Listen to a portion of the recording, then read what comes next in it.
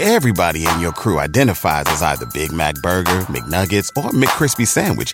But you're the Filet-O-Fish Sandwich all day. That crispy fish, that savory tartar sauce, that melty cheese, that pillowy bun. Yeah, you get it. Every time. And if you love the Filet-O-Fish, right now you can catch two of the classics you love for just $6. Limited time only. Price and participation may vary. Cannot be combined with any other offer. Single item at regular price. Ba-da-ba-ba-ba.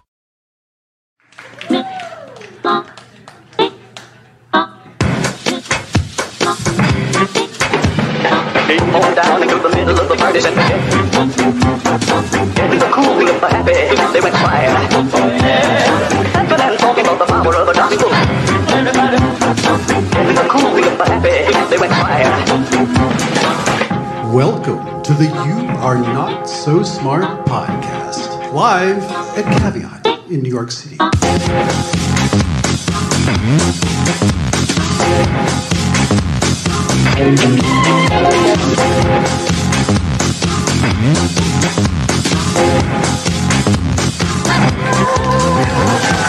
Oh my God, this is so fantastic. Again, thank you all for being vaccinated. I'm very happy to be here in front of you. I'm very happy to be vaccinated and feel safe in your presence.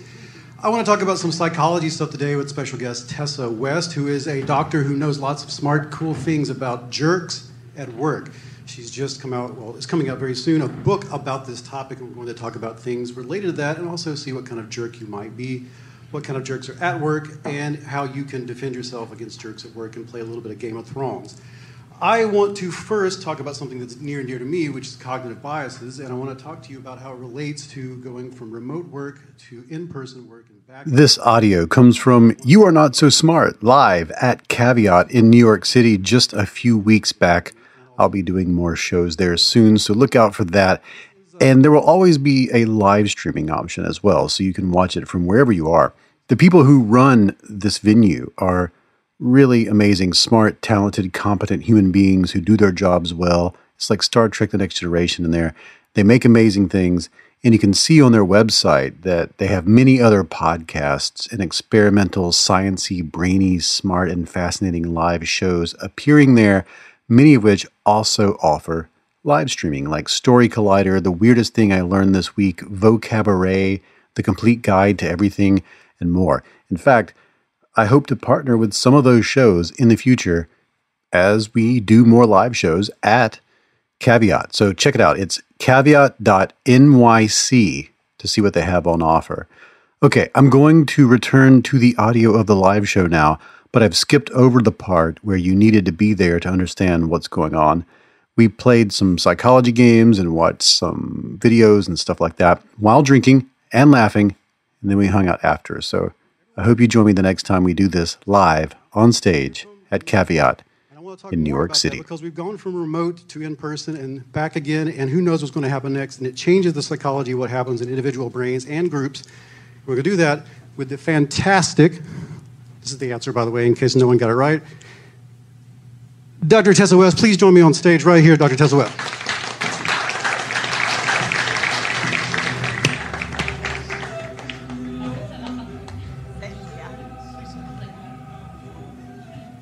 Oh, boy.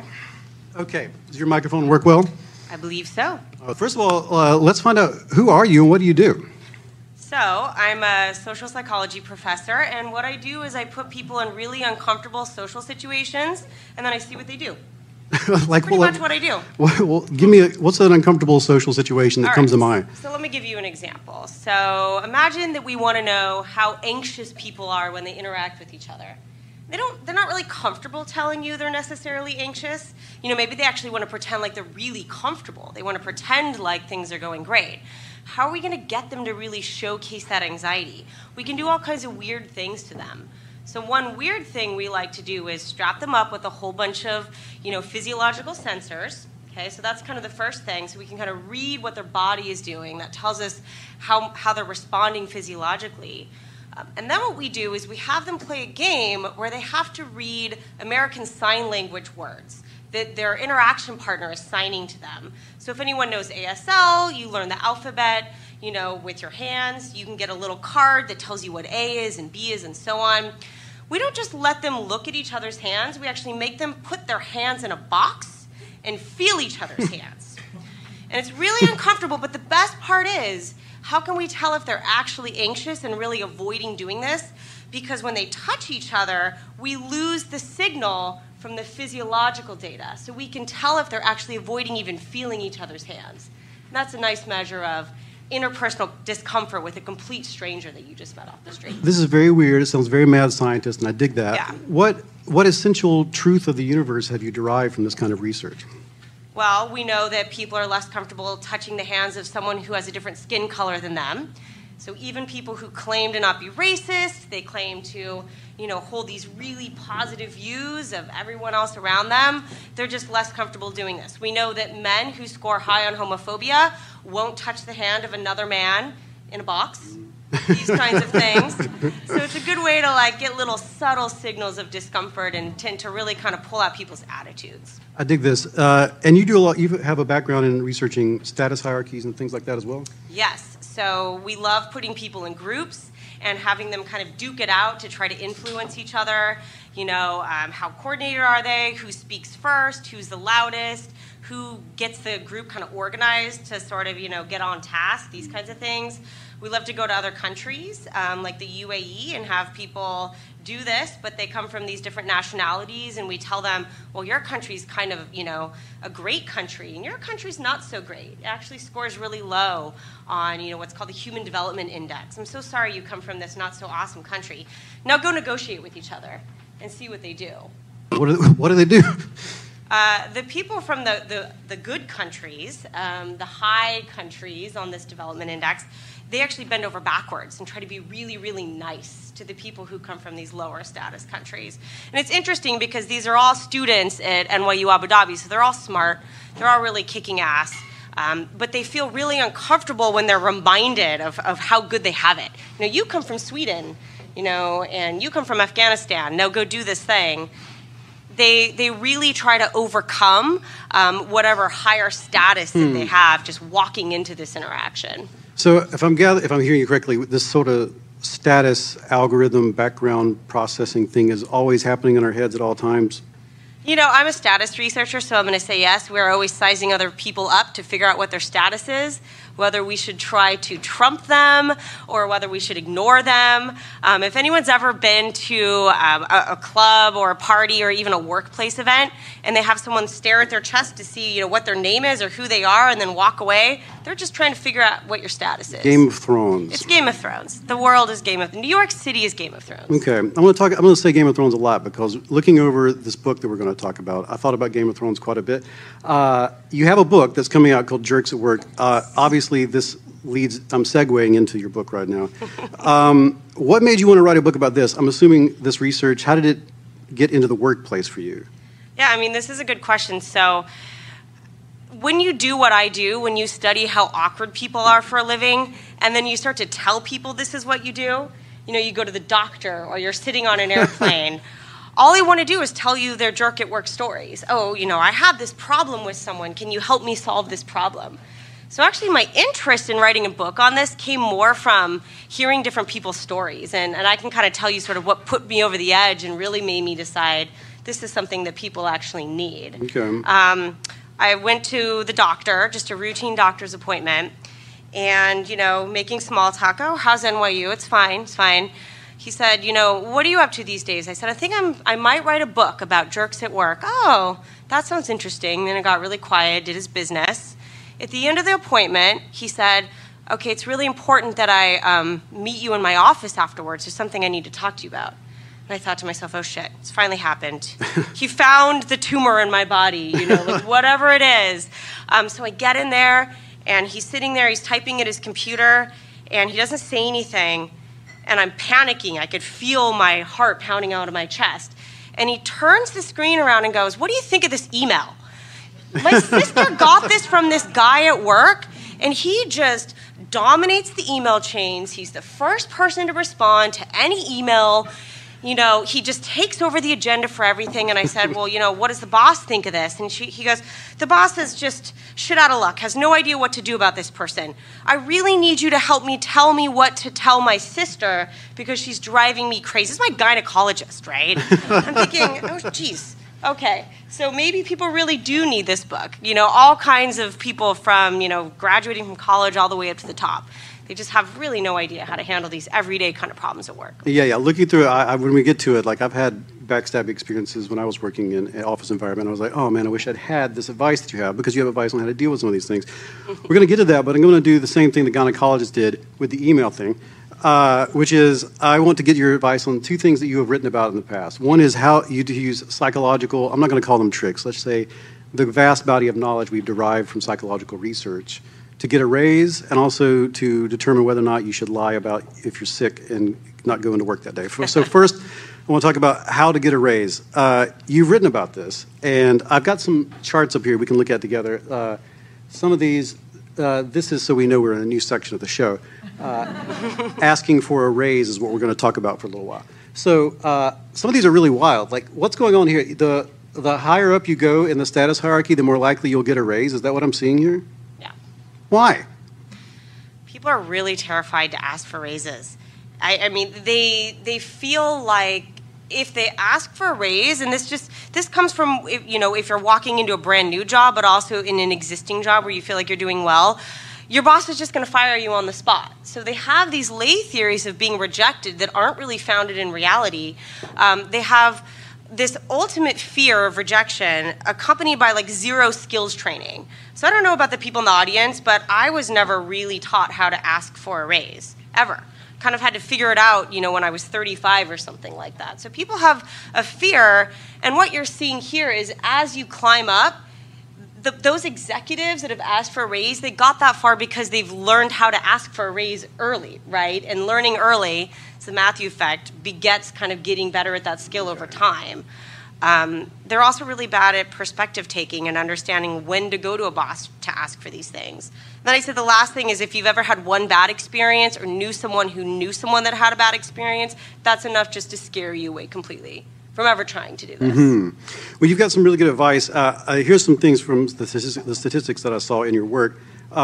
Surveys show that only 39% of employees get the raise that they ask for, and usually it's because they're told there are budgetary constraints, not whether or not you deserve it. And you say that if you want to get a raise, the bottom line is to stop thinking about yourself and start thinking about your boss.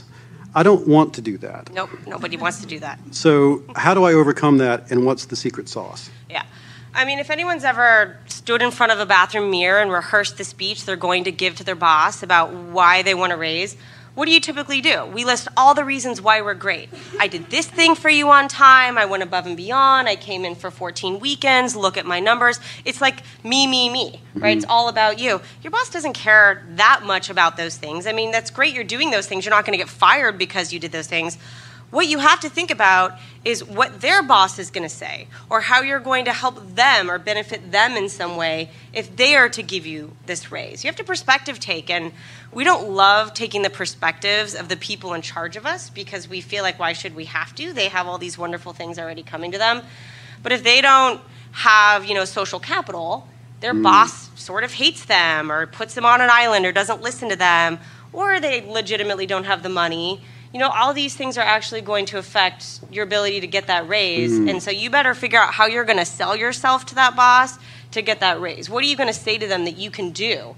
They're going to think, what are you going to do for me if I give you this raise? You better come up with a few things. Well, you've got 3 questions you should ask yourself. I'm going to get to those in a second. I do want to mention that you told me that people who are higher ranking in status hierarchies in the workplace generally don't think very much about the people who are lower ranking at all, whereas people in the lower ranking think a lot about the people in the higher ranking. I don't like that either. That makes me feel like some Mad Men feelings, and all that, so that's real strange too. But I wanted to look at these graphs because these tell something about this. These are the number one refusal reasons. Usually it's budgetary constraints. Am I reading that correctly? That's what you're told.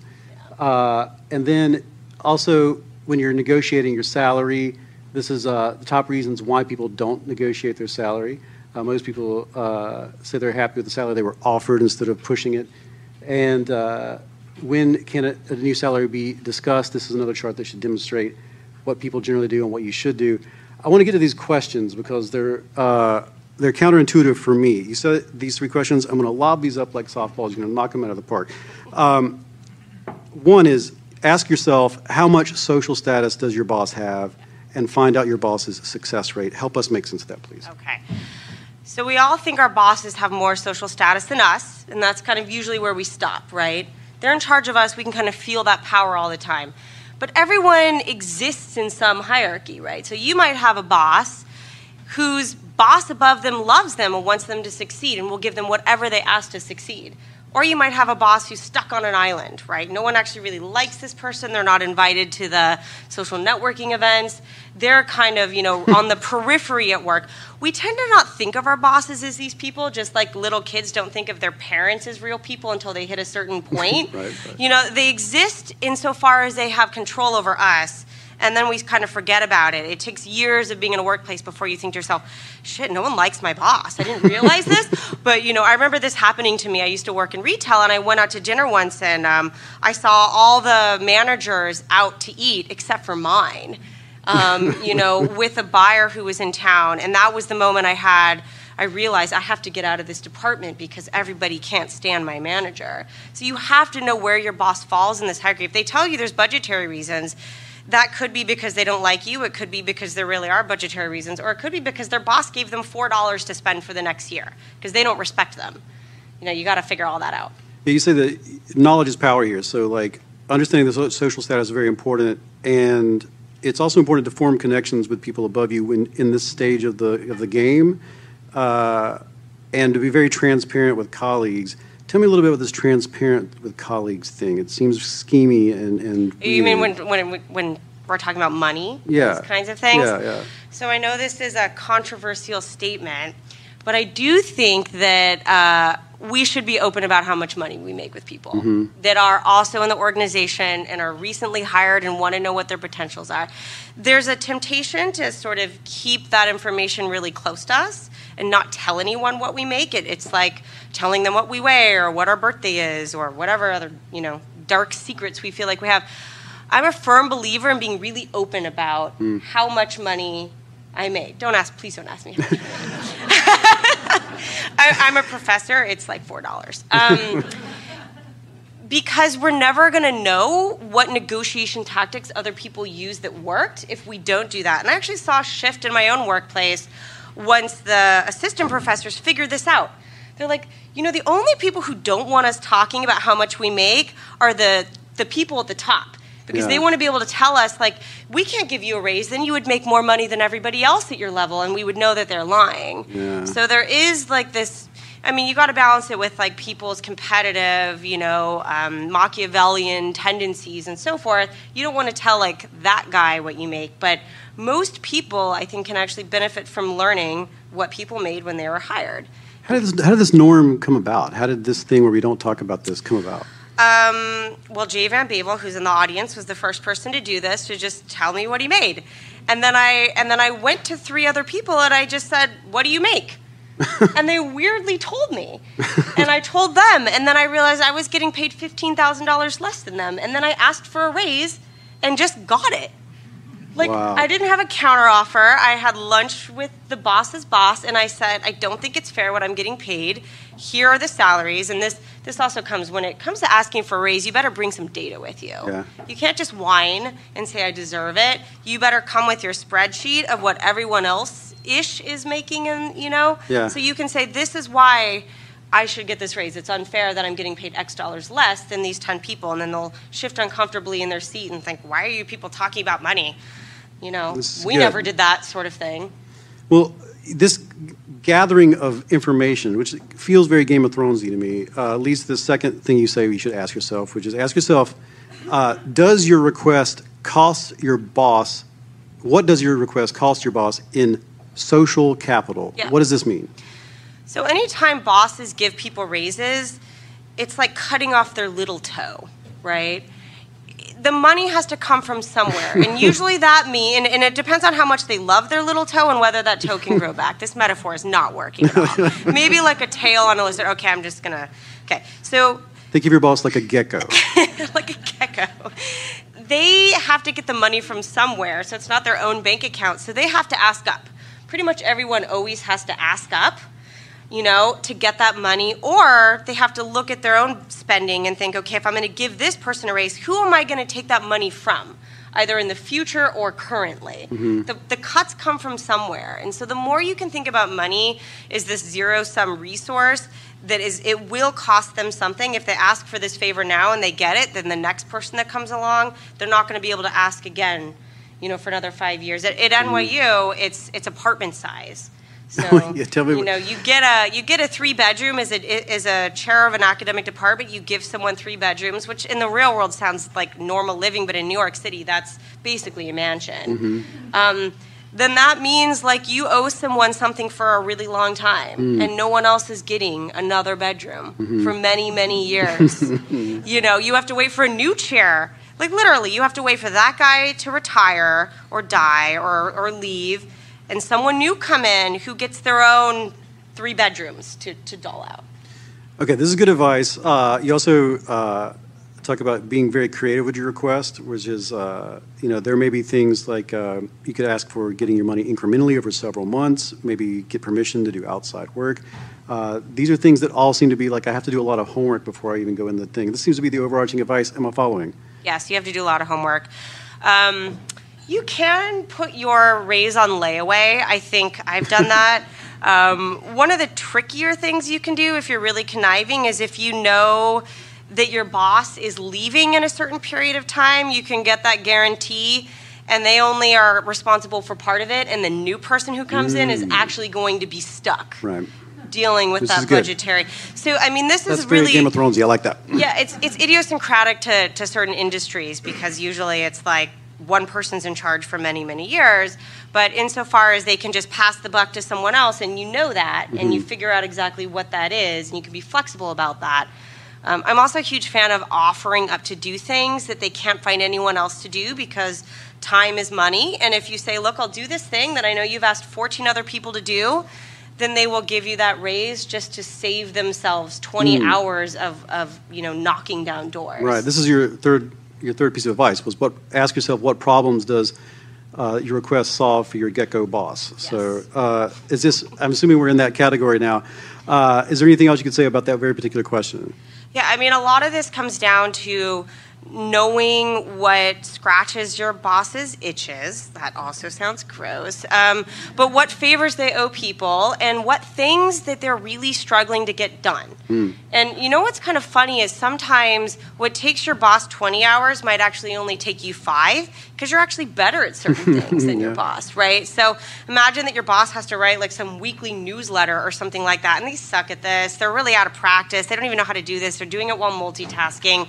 But you could do this in 20 minutes. Figure out what those little things are that your boss needs help with, and come and offer up a few of those things. And then that raise is going to actually sound like a major time saver to them. And you mentioned in your work that it's important when you're doing this, the faster those benefits come to the boss, the better. And also take into account that human beings are loss averse. How do those two things mix together like peanut butter and chocolate? Yeah, so the loss aversion thing, when you ask for a raise, you're thinking, I'm so great, I deserve this. They're thinking, okay, now I'm going to have to completely redo my whole budget because of this person, and what's it going to cost me? You want to offer things that are quick fixes right now. No one likes things promised to them in 2 years. Most of us don't do anything that's not going to show up in 2 years. Imagine if you just drank carrot juice for 3 weeks, and God came down from the mountain and said, in 2 years, you'll see some weight loss. But you're going to have to hold out for that, right? No one likes to hear that, and bosses are the same way. Okay. So figure out what those in-the-moment things are to sort of counter that loss aversion. Okay, I feel confident now that everyone here is going to ask for a raise. You're all going to come back, and you're going to all have raises. Right, and I will have in the show notes for this episode at the website all the stuff we just talked about, so that you can use this and make a sheet for yourself and get very Games of Thrones about it. I want to get closer into jerks at work now, because we're going to talk about some jerk stuff. We've got advice about this. Here's the next section: lying at work. Okay. As you have written, despite our moral objections to dishonesty, lying is incredibly common. Most people lie around 2 to 4 times a day. And the workplace is no exception. Lying begins at the application stage and ends at the exit interview with lots of dishonesty in between. Let's look at some charts together, shall we? These are how often people tell lies at work. What's going on here? What do you see in this chart? It seems like we lie pretty much constantly is what it looks like to me. Also, this is one of my favorites. This is when people lie. Mondays and Fridays.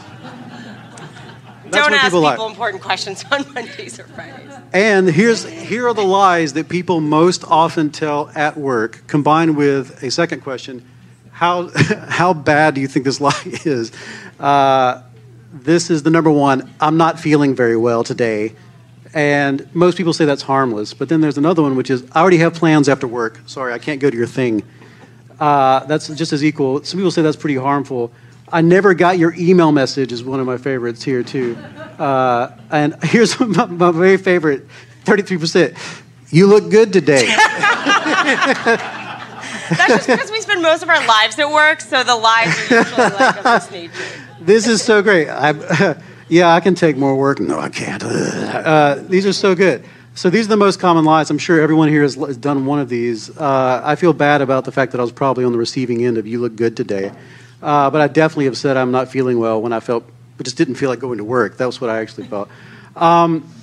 Dirt quiz comes up next after this, so get ready. Okay, so let me talk about lying with you for a second. Not all lying is harmless, as I think is what you're trying to say here, or what you said in the work that I looked at. Let me just go through a few of these before we get to the big jerk quiz. Lying to land the job. 75% of hiring managers have caught a candidate lying on a resume, usually about their education or qualifications, even though that's something that's easy to fact check. Okay, why do people do that, and what's the harm? You know, I recently read an article that popped up in my feed on LinkedIn that said, you don't actually need to have any qualifications to apply for that job. So, in air quotes. So people, I think, are actually believing it's pretty normative to fudge your qualifications. You know, say you worked a couple more years than you actually did. You know, say you got a PhD when you really got a master's. It's incredibly normative for people to lie at work. And there's lots of lay theories that if you're to outcompete other people, you absolutely have to play that game. If you're the only honest person, you know, it's kind of like a dating website. If we're completely honest about ourselves, no one would go out with us, right? At least me. I mean, no one wants like the real true, like you got to be like 6 months in, right, before you start to leak all that stuff. It's the same thing with a resume. I mean, people hire professional resume writers to make them look better than they are. And what those people really do is mostly just lie. Mm-hmm. You know, they mostly pad or, you know, add some BS here and there to make you look better. The problem with this is people are starting to get really wise about it. And so there's lots of AI programs, artificial intelligence programs. LinkedIn creates one that fact checks resumes. Mm-hmm. So a lot like educators feed students papers into programs to make sure they didn't plagiarize. These things now exist for the workplace. And, you know, lots of companies, I think almost all the Fortune 500s have purchased these things that will fact check. So you will get caught. It just depends on whether your workplace cares or not. Well, that's good to know. Some don't. Most of the lying after that comes from lying to get ahead. You in your work, you found that surveys show that 37% of managers tell a lie once a week or more, compared to 28% of entry-level employees. Yeah. And most people feel that lies to get ahead are justified. Lying to improve your chances to receive a raise or promotion was seen as not at all justifiable, though. And lying to avoid being reprimanded, though, was considered slightly justifiable. 76% of people say that's slightly justifiable. What about lying to get ahead? What do we know about this, and what's the harm that it can cause? You got to be really careful when you lie about your qualifications to get ahead, because if someone just believes you, you're going to end up in a situation where you have a lot more responsibility than you actually should be granted. I do want to say, though, that we've spent a lot of time kind of crapping on employees for their lying to get ahead, and everyone lies, you know, not everyone. Most people at some point have lied on a resume in some way or another, but bosses lie too. And the main thing that they lie about during interviews and early on are leadership opportunities for people. You know, so they're bullshitting you about all these opportunities you're going to have to get ahead, you're lying about all your qualifications. It just creates this perfect storm of living in an alternative reality that's never going to actually happen for anyone in this organization. I do feel usually in every work environment I've been in was an alternate reality where nothing was actually true or real. And thankfully your work confirms that for me. And my bias was, my hunches were confirmed. Thank you very much, sir.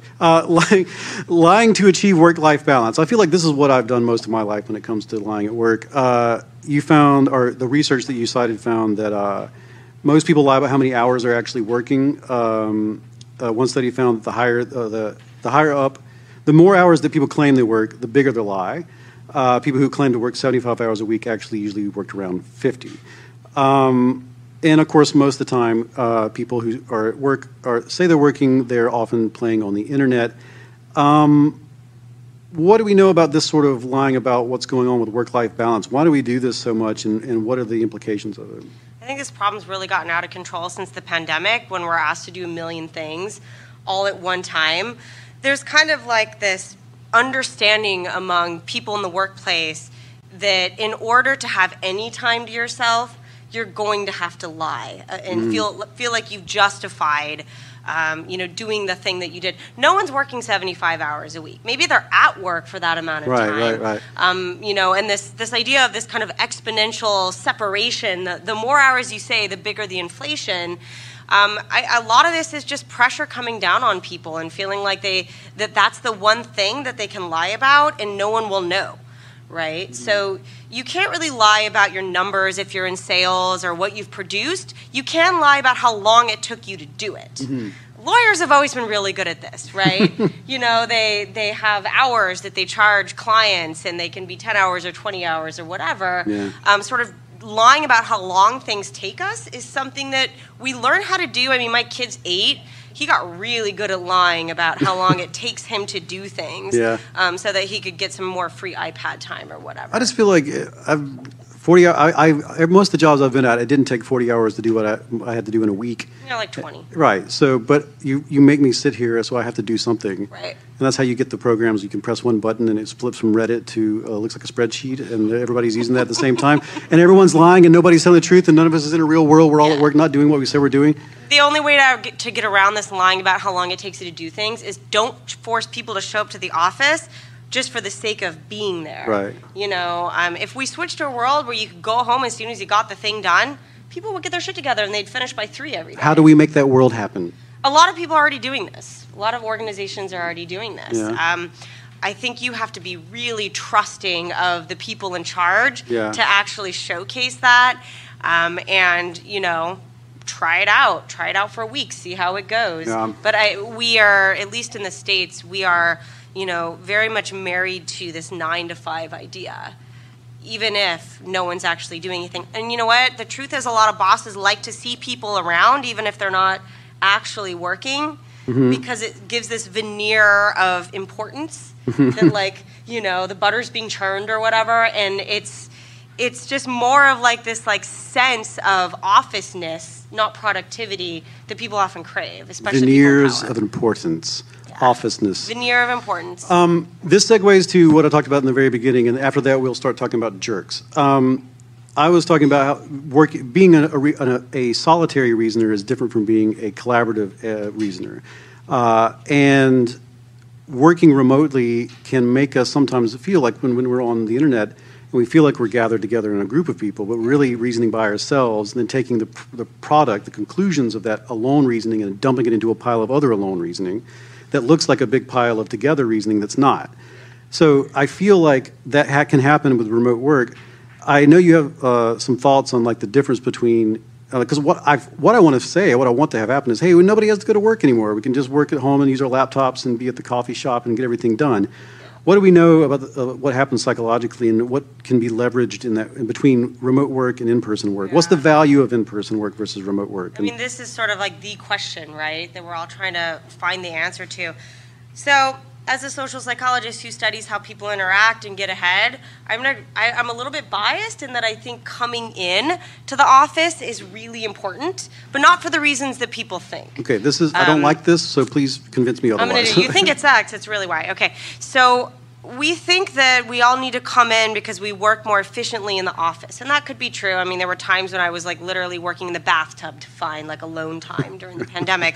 But the real reason why we need to come to the office to work is because a lot of how we communicate is subtle. It's nonverbal. It doesn't just involve our faces on a screen. It involves our body. It involves things like where people sit. You know, you notice when your boss leans towards someone and whispers something at the end of a meeting. We look to see who has coffee with whom. And things like invisible work, so those tasks you do that no one really asks you to do and you don't really report on, but you're doing them in your office, and if people walk by and see you and ask, they'll learn about it. When you're doing all that stuff at home, you miss all of this stuff, right? So we have our little screens, so we have communication between the person on the screen and their audience, but what we miss is how two people communicate with each other. You know, so I miss this a lot in meetings. I would be able to roll my eyes to my colleague Madeline anytime someone was annoying, and then people could look at Madeline and I and figure out that we're friends. But now if I roll my eyes, it just goes into the void. You know, I look like there's something in my eye, like no one does that. Rolling my eyes into the void. Yeah, I roll my eyes into the void, and I developed this really bad habit during the pandemic, which was when someone started to talk too much in a meeting, we got really inefficient at interrupting the person and getting back on task. I would just hit the mute button, the actual mute button. You know, so the things we miss about the office are these like subtle forms of nonverbal behavior, communication, posture, and then the small little bits, like who we talk to in the hallway. So social networking happens informally. It almost never happens formally. We try to make it happen formally, and bosses are like, let me introduce you to the new C-suite. And people are like, hello, sir. But that's not actually how we network. Right. We network because the tech guy comes to our office, fixes our computer, shoots the shit for 20 minutes, and tells us all the office gossip. Yeah, That's the break room really is where learn. a lot of stuff happens. The break room, you know. I mean, that's where the real juice happens. Yeah. So we miss all that. And then what you end up with are the remote people who are like, I am staying home, I'm not feeling this. The office people, they have two totally different shared realities and different knowledge bases. And then the in-person people have all this, you know, rich sort of knowledge about who likes whom and who the boss disrespects and what it takes to get ahead. And the remote people have like their emails and their once a week Zooms, you know. Right. Okay, so we're going to go back. There's a lot of us are going back to the office where the Game of Thrones stuff happens, and to do that well, we need to understand Jerks at Work, which is your book, and we're going to start talking about that with a jerk quiz. And now we take a break from our program for a word from our sponsors. This show is sponsored by BetterHelp, and I'm very proud to have BetterHelp as a sponsor. I was using BetterHelp before they became a sponsor, and I was very excited to learn that they wanted to sponsor this program. I have recommended BetterHelp to people. I know people right now who I've recently onboarded. I had a friend who had a really difficult medical event and was experiencing a completely new range of anxieties and feelings and concerns. And I recommended therapy. I'd never gone to therapy before, and this helped. Now, a lot of us spend our lives wishing we had more time. And the question is, time for what? If our time was unlimited, how would you use it? And the best way to squeeze that special thing into your schedule is to know what is that special thing? What is important to you? What is that thing that deserves to take that slot, that precious time? How do you make that a priority? Therapy can help you find what matters to you so you can do more of it. And if you're thinking of starting therapy, I really recommend giving BetterHelp a try. It's entirely online. It's designed to be convenient, flexible, suited to your schedule.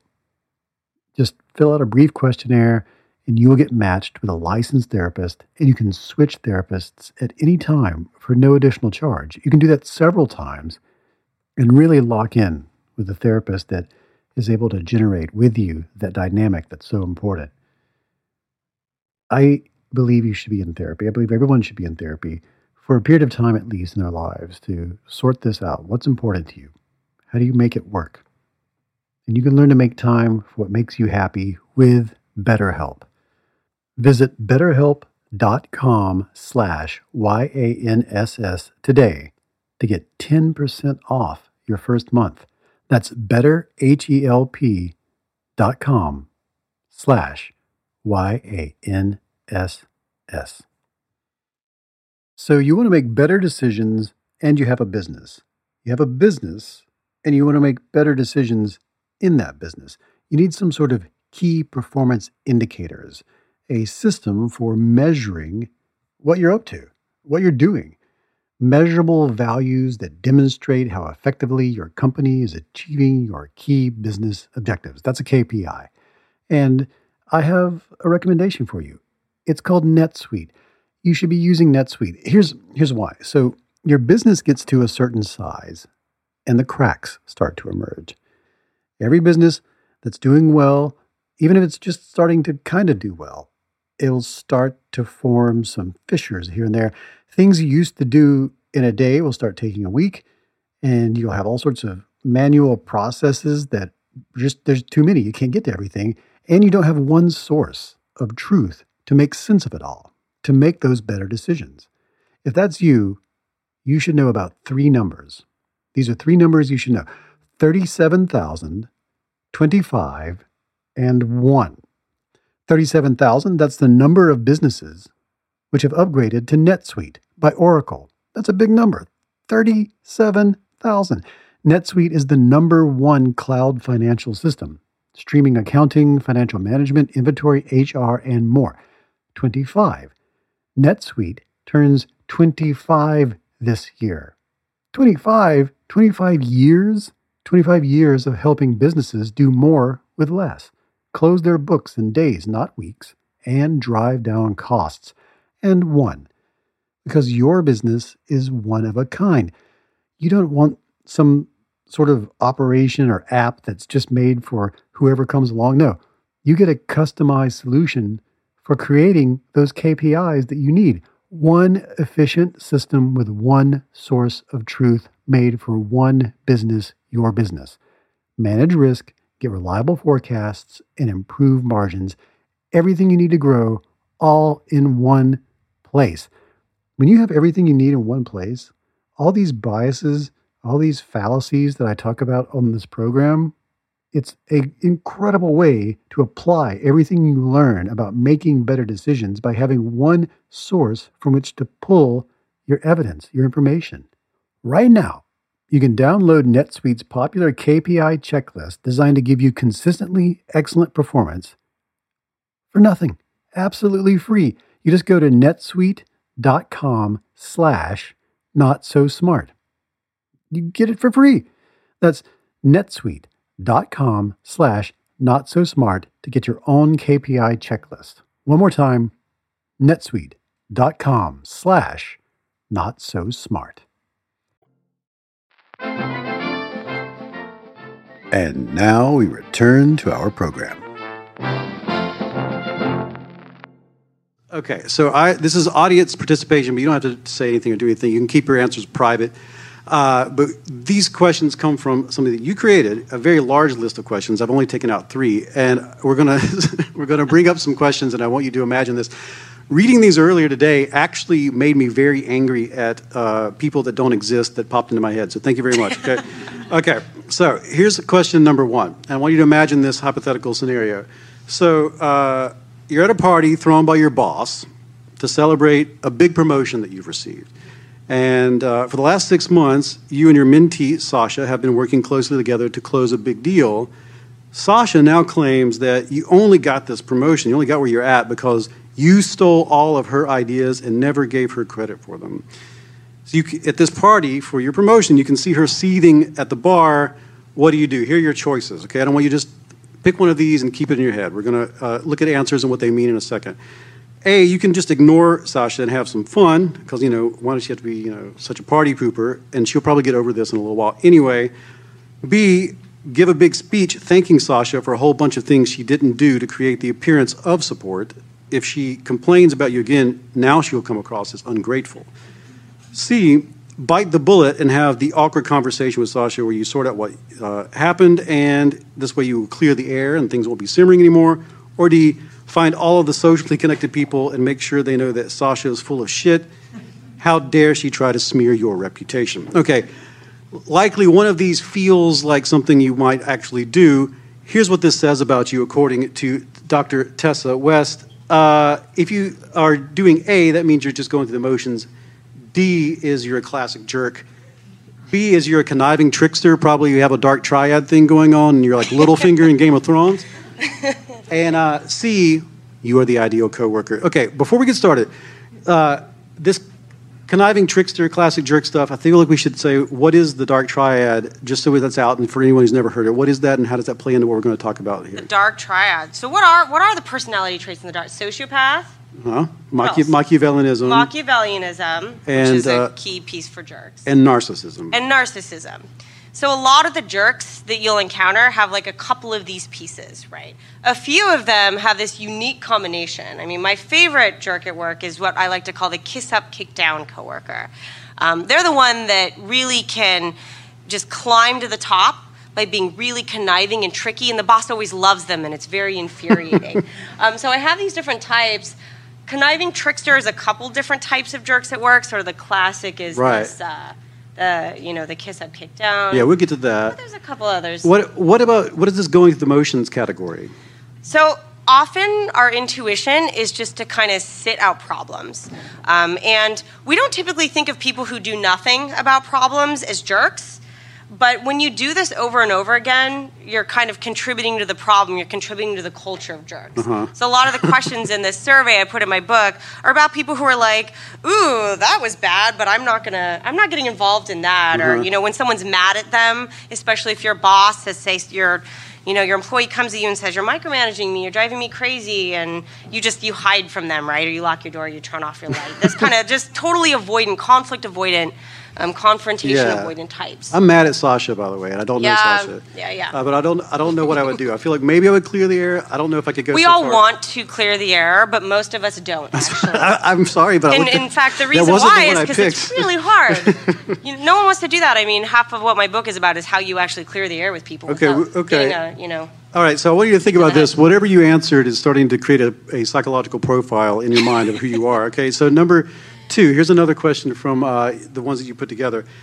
Your boss promised you when you relocated offices, you would get a nice big one with natural light and vaulted ceilings, but on the day of the big move, you learned the office is small and awkward, and the office you were promised was given to this new person who was just hired named Kyle. Your boss tells you to sort, when you bring this to your boss says, "Hey, you and Kyle work this out." Well, first of all, that makes me very upset with this imaginary boss who I now hate. So here are your choices. These will reveal to you what kind of jerk you may be. A, tell Kyle this is a mistake. This office is yours. Here, then ask for the keys.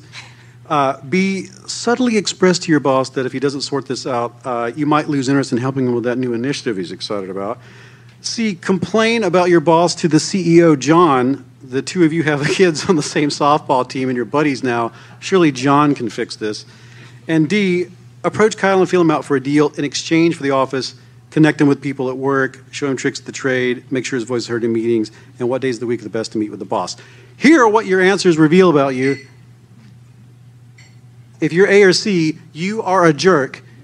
If you chose B, you're a Littlefinger. And if you're D, you are the ideal coworker. Okay, I'm going to do one more question. I want you to keep these in your heart and think about what kind of horrible person you might be. Here's the third one. Your boss asks you to join a working group on planning the transition back to in-person work. You care about this issue a lot. The first job of the group is to collect data to see what people's opinions are. You're the only person with the expertise to collect the data and process it. Your boss turns to you with a look of desperation. What do you do? Now, people with dark triad love when someone looks at them with a look of desperation, and they're like, favorite thing ever. They're like, so now, Here are your options. Offer to create a workplace survey and share the data with everyone, but keep the passwords to yourself, along with the instructions how to process the data. Your survey, your business. B, offer to help train 2 other people to collect the data and process it. You don't want to be the only person at work who knows how to do this. C, ignore your boss's request. That's his problem. He didn't hire anybody else who knows what they're doing. You didn't do that. And D, offer to create the survey, but only if you get to run the meetings and make up all the procedures. The survey will be a lot of work, so you should be offered some power in return. Okay, this one's really awful because I was like, I don't know. You're torn, right? I don't know. I'm very torn on what to do. And here's what happens when you pick one. C, you're the person that's just letting things go by. You're not participating. A, you're a jerk. D, you're a conniving, possible dark triad, little finger type. And B is the ideal coworker. Tell me a little bit about what this says about a person, these strange choices. Why would D be the one that makes you a trickster so much? So what I like about this particular question is that we can all feel ourselves wanting to answer in a way that maybe wouldn't make us look the best at work. Right. You know, if the answers were sort of obviously wrong and bad, no one would ever pick the bad thing, yes, right? Yes. So every answer that I chose was something that at some point in my life I would have done. I would have felt inclined to do. There's nothing wrong with wanting to gain power at work. I think taking advantage of situations like this to do it probably isn't the best way to showcase your power. In fact, I talk in my book about a type called the bulldozer who just pushes a lot to get ahead. And one thing that this person often does is offer to help people with things that no one else wants to do. And they gain power really early, and they hold things, over the boss. Like, I'm the only one that knows how to read the resumes or run the new program or can figure out the software. Or You need me, and they make themselves dependent.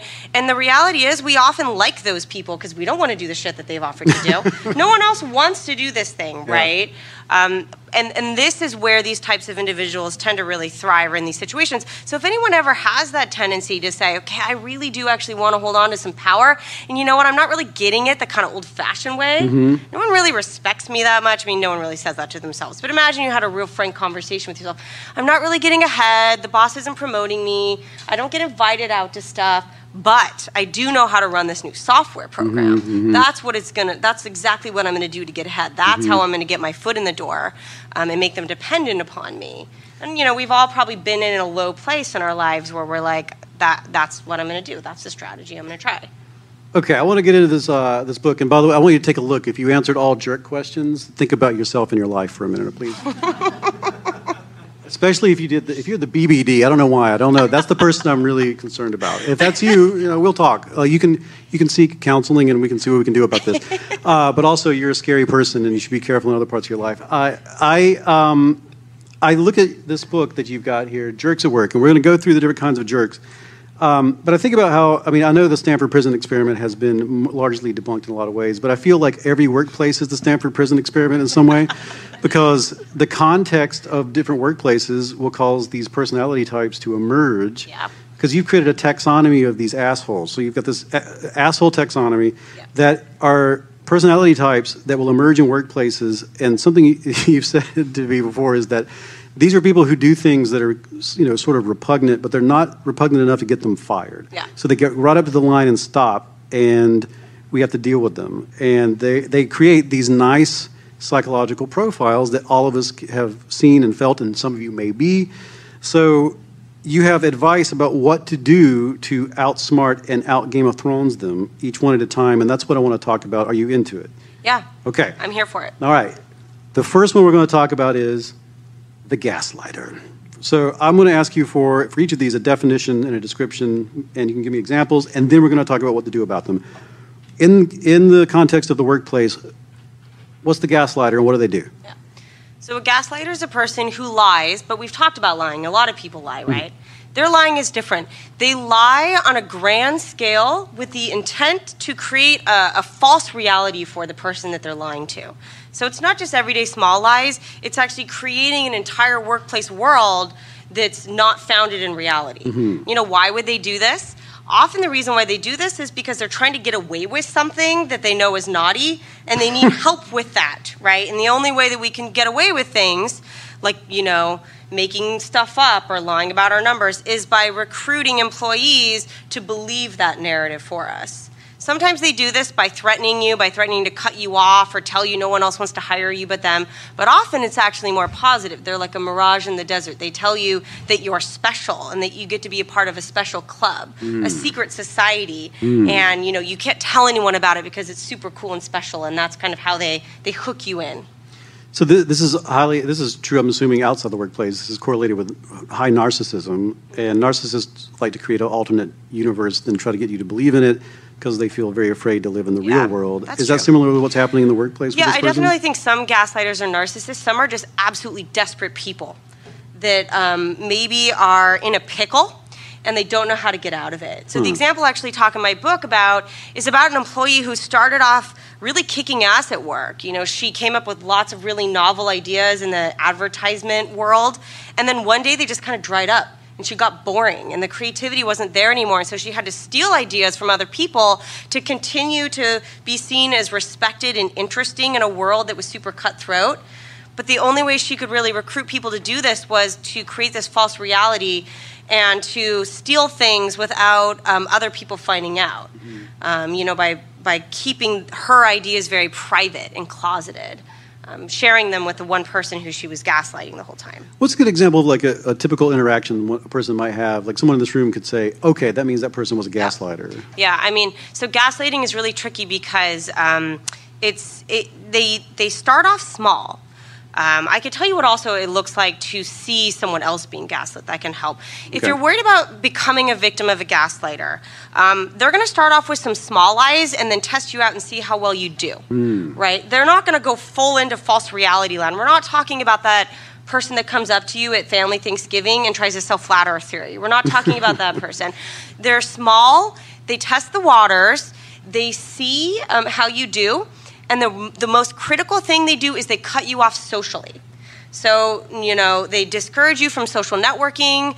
They don't want you talking to other leaders in the organization. They don't want you having, you know, idea sharing groups with other employees. So they try to cut you off socially while also at the same time starting off with white lies. People who are very well connected at work, you know, super socially networked, have a lot of friends, they are almost never the victims of gaslighters because you have to isolate. That's a critical component to gaslighting, is the sort of isolation piece. So if someone's trying to isolate you at the same time as lying, that's a good sign. If you notice someone else who used to be really social is avoidant, and when you ask them how things are going, it's more an absence of information than the presence of information. They say, things are so great here. I love it. My boss is wonderful. And they used to be really open and outgoing. That's a sign that maybe they're being gaslit. It's not the presence of positive or negative information, but it's the absence of any information. It's not willing to talk at all. So they're like building this absolutely fake world that they can be successful within and think highly of themselves within. And they're going to go from person to person. And if you're a strong-willed, I'm not going to be gaslit person, they just abandon that and move to the next person until they have a community of people who are in their made-up world.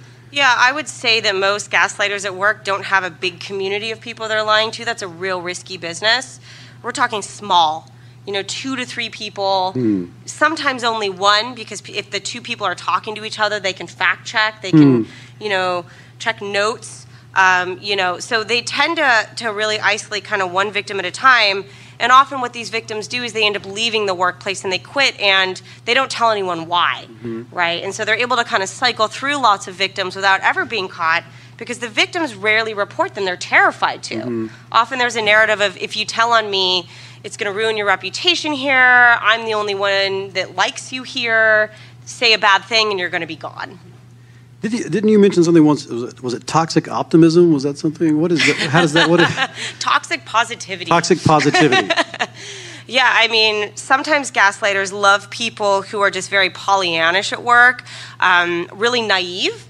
And the person I talk about in the chapter, I say I would have accused him of toxic positivity. He didn't really feel like there are jerks at work. There's just people who have bad days. And people who are not at all cynical about human nature, who just tend to see the best in everyone. I wouldn't say they're easy victims, but they're ideal victims for gaslighters because they can control how positive this person, thinks they are. And they're just really, I'm a pretty cynical, pessimistic person. I'd probably make a terrible target because I would just say bullshit after the first 20 seconds. Yeah. But there are people who just see the best in everyone and think everyone's going to get better over time, never worse. Yeah. And they tend to be really good targets. It's fun to say don't be so positive. If you think you might be someone who has toxic positivity, please enlist the help of the most cynical person that's your friend. Try to find somebody who's a real asshole in your life, or they just are disagreeable, who can help you get away from gaslighters. Is that good advice? Yeah, okay, perfect. Good. You also say become a particular kind of mouse called the grasshopper mouse. How do I become a grasshopper mouse? What are you talking about? So one sort of weird thing about this book is I love insects. I watch a lot of nature shows, probably too many metaphors about insects. So you have to kind of become immune to the sting of a gaslighter. You need to, once you realize that you're being gaslit, the temptation is always to kind of actually run away and tell someone. You're going to have to fight that temptation a little bit and get used to the sting and document things slowly and back out slowly. You mentioned this a lot. Take notes. Yeah, Document. Take notes, write everything down. Go as official of a route as you possibly can to complain. I actually don't urge people to go straight to the top, which is usually what they want to do when they feel like they have been living in an alternative reality at work. They want to tell their boss's boss's boss. Gaslighters are smart people with social capital, and people tend to like them. They're not just fooling you, they're fooling everyone at work. And if you complain about them, there's a good chance you're going to get an eye roll or a why would I believe you over this person? So you actually kind of want to start smaller within your own network, people who are at the same level as you. And don't start off by saying things like, I think I'm being gaslit. Reach out for help to get, advice on career training and things like this. Kind of like more G-rated topics that if your gaslighter finds out you're talking to people about, they're not going to completely flip out. Not initially. Already off the bat, this feels so bizarre, like that I'm having to navigate this world of people who are weirdos and sometimes lie, sometimes not lie. Don't tell my boss there's a gaslighter when I'm asking for a raise.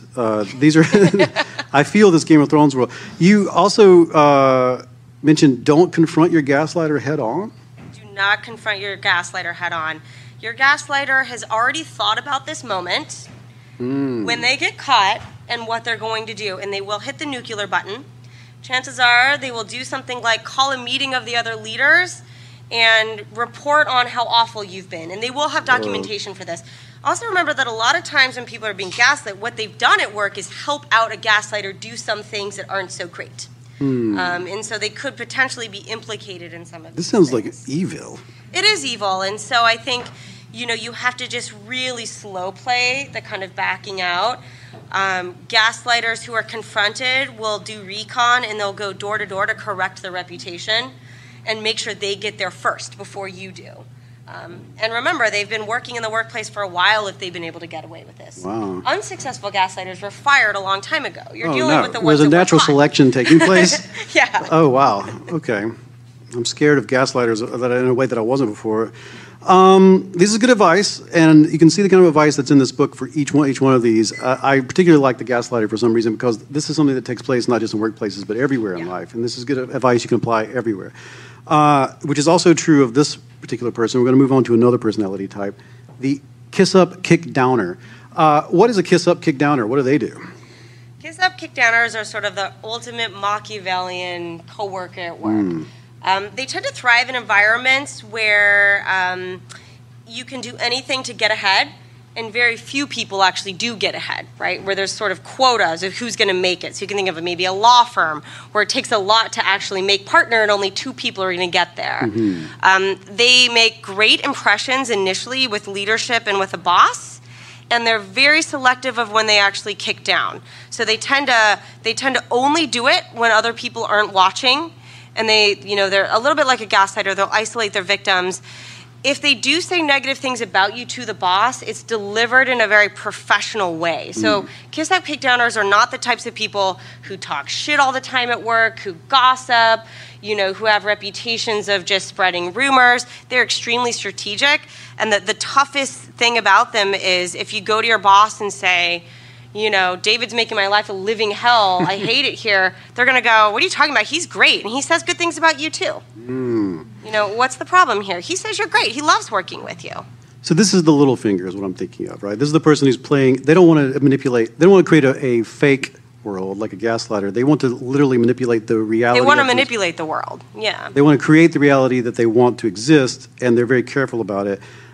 You say they can really read a room. What does this mean? Yeah, so there's a skill, and I've done some work with a couple people at the business school here at NYU called status acuity. And it's the ability for people to look around a room and be able to tell who has social capital and who doesn't. And you can actually measure this skill. So what we did in our research is we had videotapes of real groups interacting, real groups with real status hierarchies. There were people with power and people that didn't have it. And they watched about 9 of these videos. They were only 30 seconds long. And we asked them, who had status in this group and who didn't? And we're not talking about groups where people are like, you have status. It's like figure out a man on the moon task or something like that. Some people are really good at this and some are really bad at it. And if you ask them a year later, they're actually pretty stable. It predicts all sorts of things. It predicts being able to know how to impress the boss, to know who they can ignore and who they should kiss up to know who they can talk shit about to the boss and who they should say nice things about to the boss. It's a real skill to be able to read a room, to walk in, figure out who, not only who's in charge, but what other people think of, each other in that room, who respects whom. This is really interesting. So they have like the superpower, or they're very good at, they know the status hierarchy. They know their place in it. They know which way to point. They know their place in it. They know other people's place in it, and they know how stable people's places are in that hierarchy. So they know that maybe their boss got promoted because no one else was around to be promoted at the time, but they're in a shaky situation and no one's really that excited about it, so they can go in and potentially help overthrow that person. They're really playing the game. Yep. Leads to a bit of research that I love. This is one of my favorite studies. They're very good at finding commonalities with people in power. Yeah. Isn't there a study with like 70,000 participants about finding commonalities with people, and the commonalities aren't even like real commonalities? So that's my study, and I wish it was 70,000 people. Okay, sorry. So I know what study you're talking about. It's a lie detection study. So, there's a lot of research on how we like people who are similar to us, right? So I've actually done some research. Please talk about this study. This study is really funny to me. The Would You Rather study? Yeah. So what we did was we wanted to get people to like each other and to work well with each other, based on what we call incidental similarities. So these are silly things. So you can imagine if you go on a date with someone or you meet someone at work for the first time and, you ask the person, would you rather fly or be invisible? Well, if you both say fly, you're going to actually like each other more than if you both say invisible. Or would you rather, walk 13 miles or run 5? Or drink your coffee with cream or just black? These kind of silly things, we lied. We had everyone answer them, and then we lied and told them that they were really similar to their partners. But they're not similar. No, that part doesn't actually matter. Okay. You just need to believe you're similar. You don't have to actually be similar because, people the world's perception. Reality doesn't matter. Reality is not real. I don't know if anyone's told you reality. this yet, but subjective reality is not objective. If you didn't know this, all reality is virtual and it's subjective, and the objective reality is something we can never perceive one-to-one, and so you're all living in an illusion. Sometimes the illusion is mutual. Please continue. Yes, that was deep. So you just need to believe you're similar to these people, and then you like them more. You're more willing to talk to them. You're actually, this is crazy, but you're actually quicker at building like a Lego model of a little man with people that you have these incidental similarities with. You just automatically assume all these other things are going to come from that, right? We're going to get along at work, all these kinds of things. Right. So these kiss and kick downers are great at not necessarily, trying to kiss the ring of people in power. So they don't go up to people in power and say, I love your work, you're such an inspiration, I want to be just like you. They go up to them and say, oh my gosh, look at that, we're wearing the same jeans, we're wearing the same shoes, how funny. Wow. Even though they probably broke into their house and found out what they were going to wear the next day, bought the outfit, showed up, and then just pretended this whole incidental similarity thing was going on.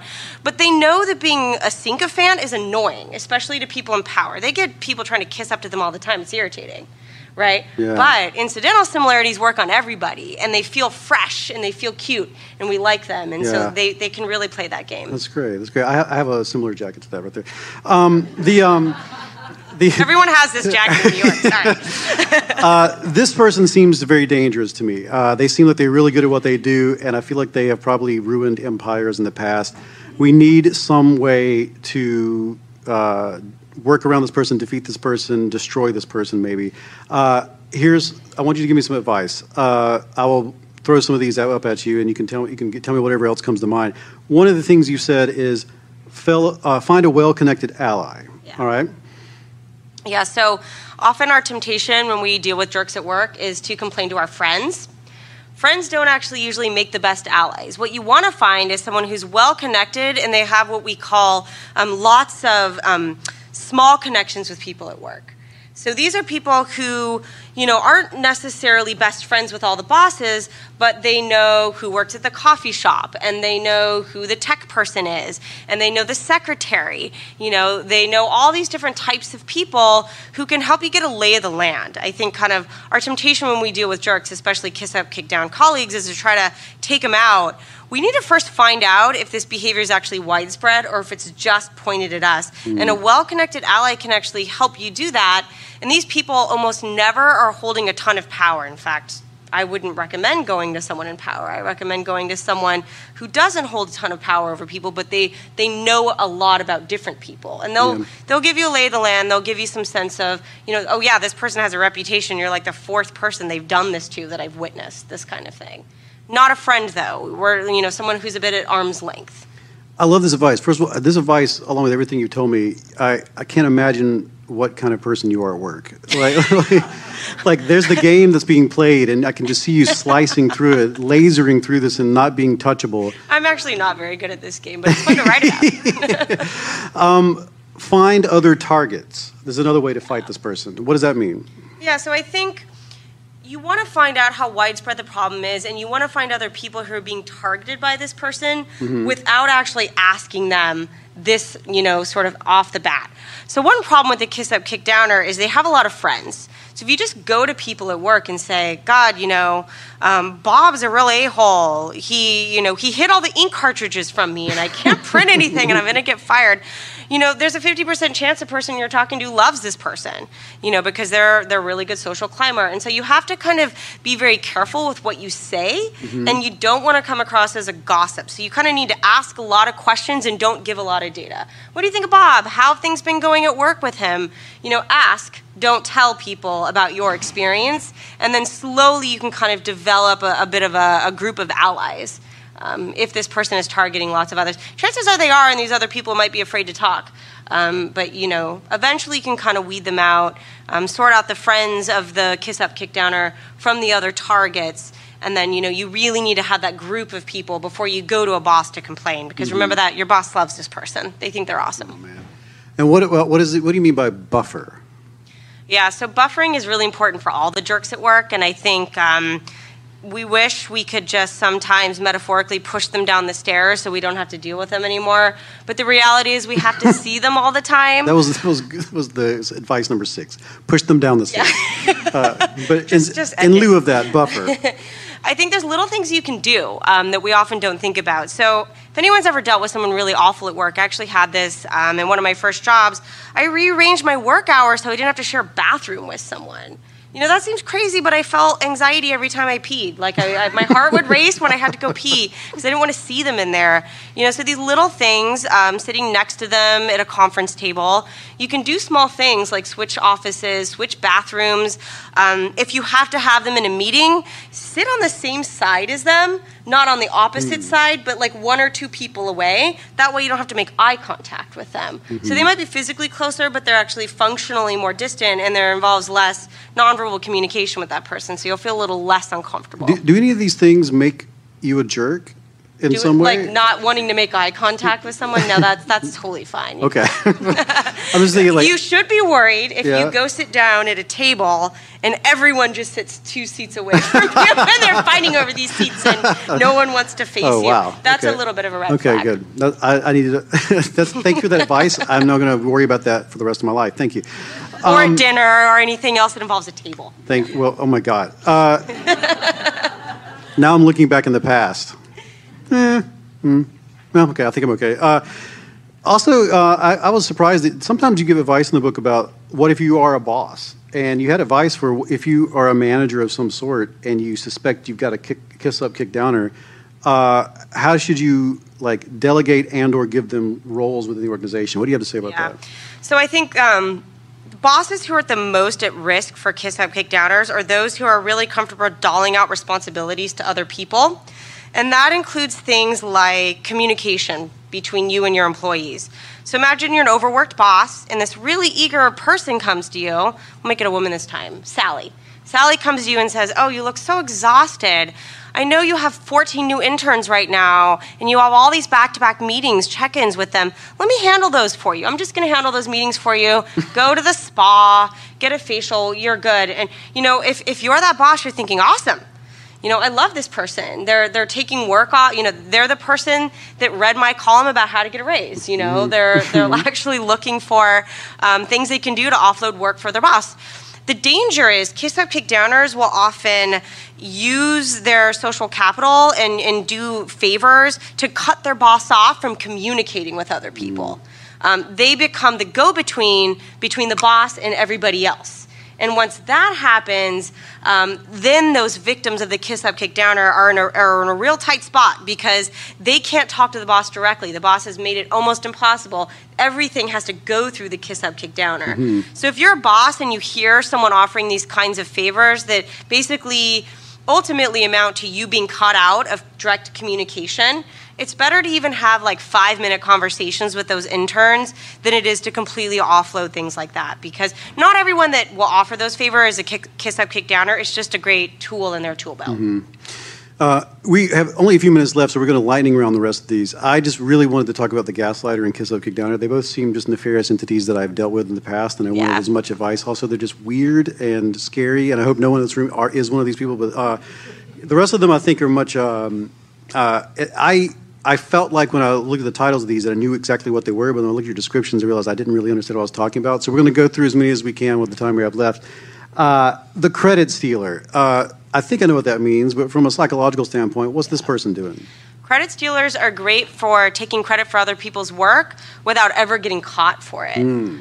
So, that example I gave about the person at the office is pissed at you and said, you only get this raise because of me.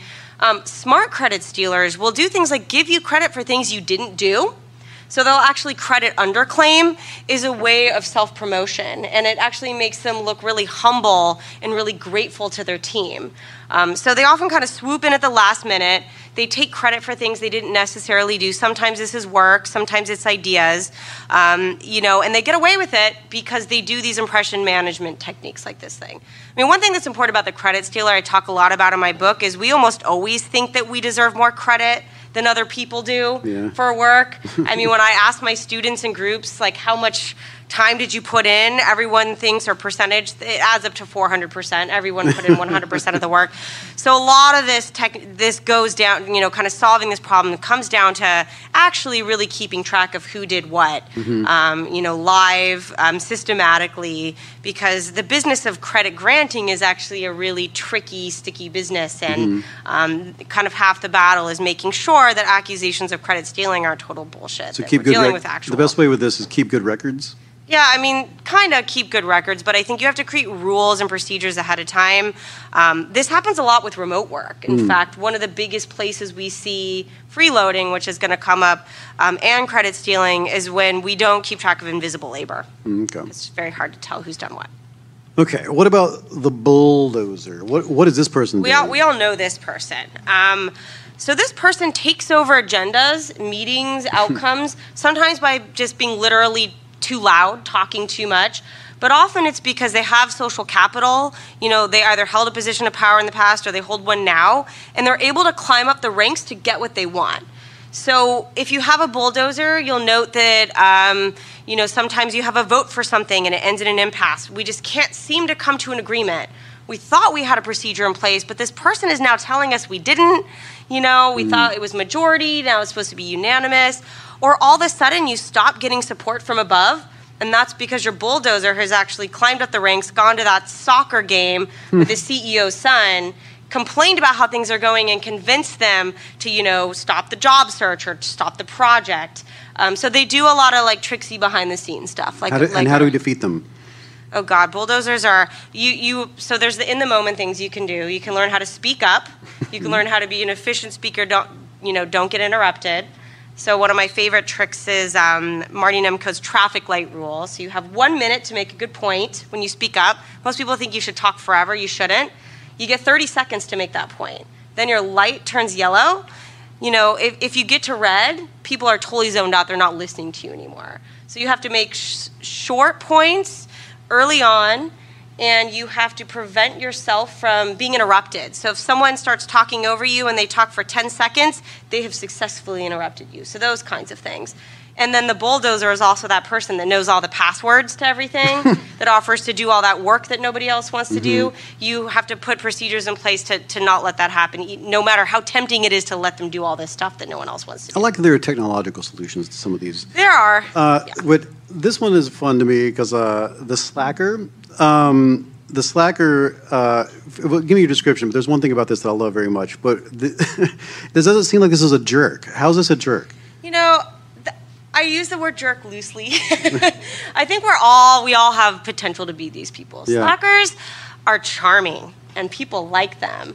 So, you know, and by that I mean the ones that get away with it. They tend to be the group members that are great at socially organizing things, presenting other people's work, complaining to people like, oh, I just didn't have enough time, but I promise I'll do it next time.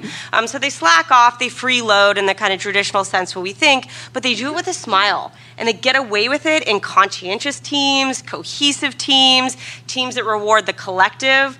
Often because these teams will make excuses for them, or they'll even work harder when they're slacked. You know, you think about a team of conscientious people, and one slacker actually increases the amount of effort by like 20%.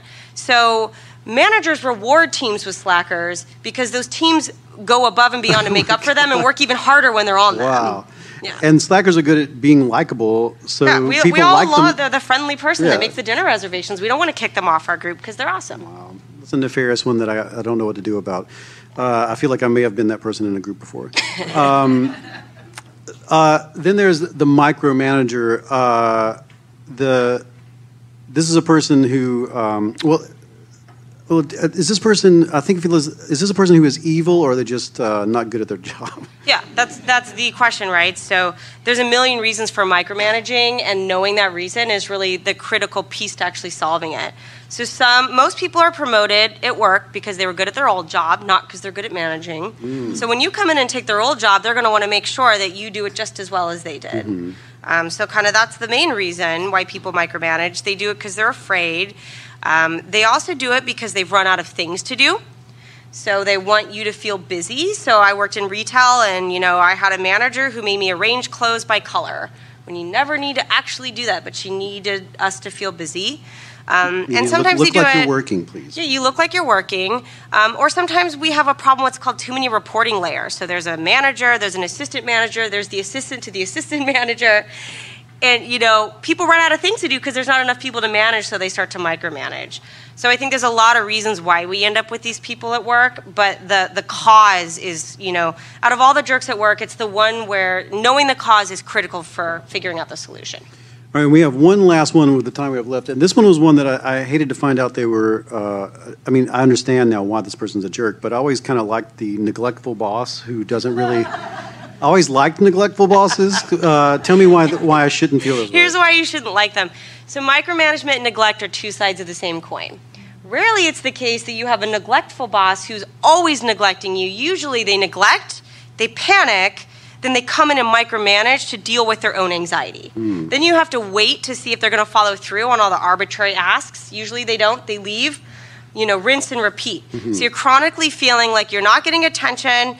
They come in at the last minute, they freak you out, and then they leave again. So the neglect comes with the micromanagement most of the time. Full-blown neglectful bosses just aren't bosses. They're just people who are, on paper, are in charge of you. They don't actually give a shit, right? Yeah, right. The dangerous ones are the ones that like to also micromanage. So it feels good they're not around, but then they come around and they make you do things. And they freak you out, and they make you change everything you did, start over, and then 90% of the time they don't actually check to see if you did those things. Yeah. Well, we are out of time, but the good news is this is the last slide. So this is a book called Jerks at Work that you can pre-order, and you can learn everything you need to know to defeat these people, or if you are one of these people. I highly recommend it. You are fantastic. Thank you so much for being my guest. Thank you. Thank you so much for listening to the show. That is the end of the show. Thanks. Oh my God. Thank you so much. That was fantastic.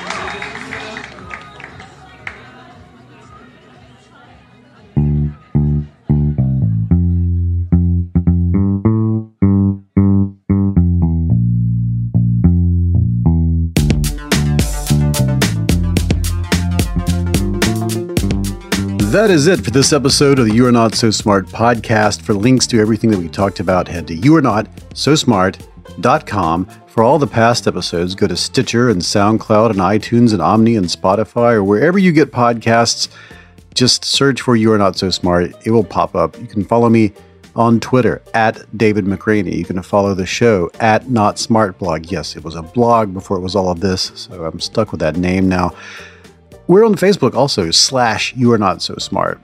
If you'd like to support this one-person operation, make it better, perhaps make it not a one-person operation, but also pay for transcription and other features, go to patreon.com / You Are Not So Smart. Pitching in at any amount gets you the show ad-free, but at the higher amounts, you get posters and t-shirts and signed books and other stuff. The opening music, that's Clash by Caravan Palace. This music is by Banjo Apocalypse. And please, tell everyone you know about the show. That's the best way to support it. Just share it with somebody somewhere on social media or in person. And check back in about 2 weeks for a fresh new episode. And go to Himalaya.com. At Himalaya Audio, you can find Exploring Genius. That's a 7-hour documentary that I made about intelligence and genius. So I hope you check that out too. All right, back in 2 weeks. New stuff.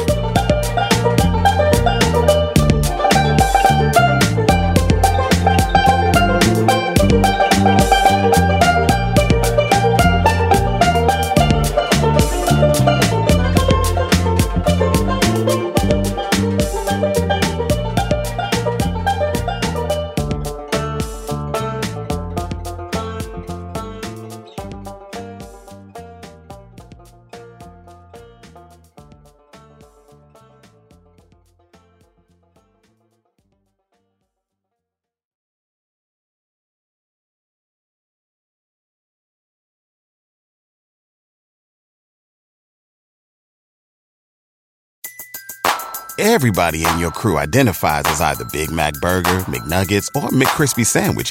But you're the Filet-O-Fish Sandwich all day. That crispy fish, that savory tartar sauce, that melty cheese, that pillowy bun. Yeah, you get it. Every time. And if you love the Filet-O-Fish, right now you can catch 2 of the classics you love for just $6. Limited time only. Price and participation may vary. Cannot be combined with any other offer. Single item at regular price. Ba-da-ba-ba-ba.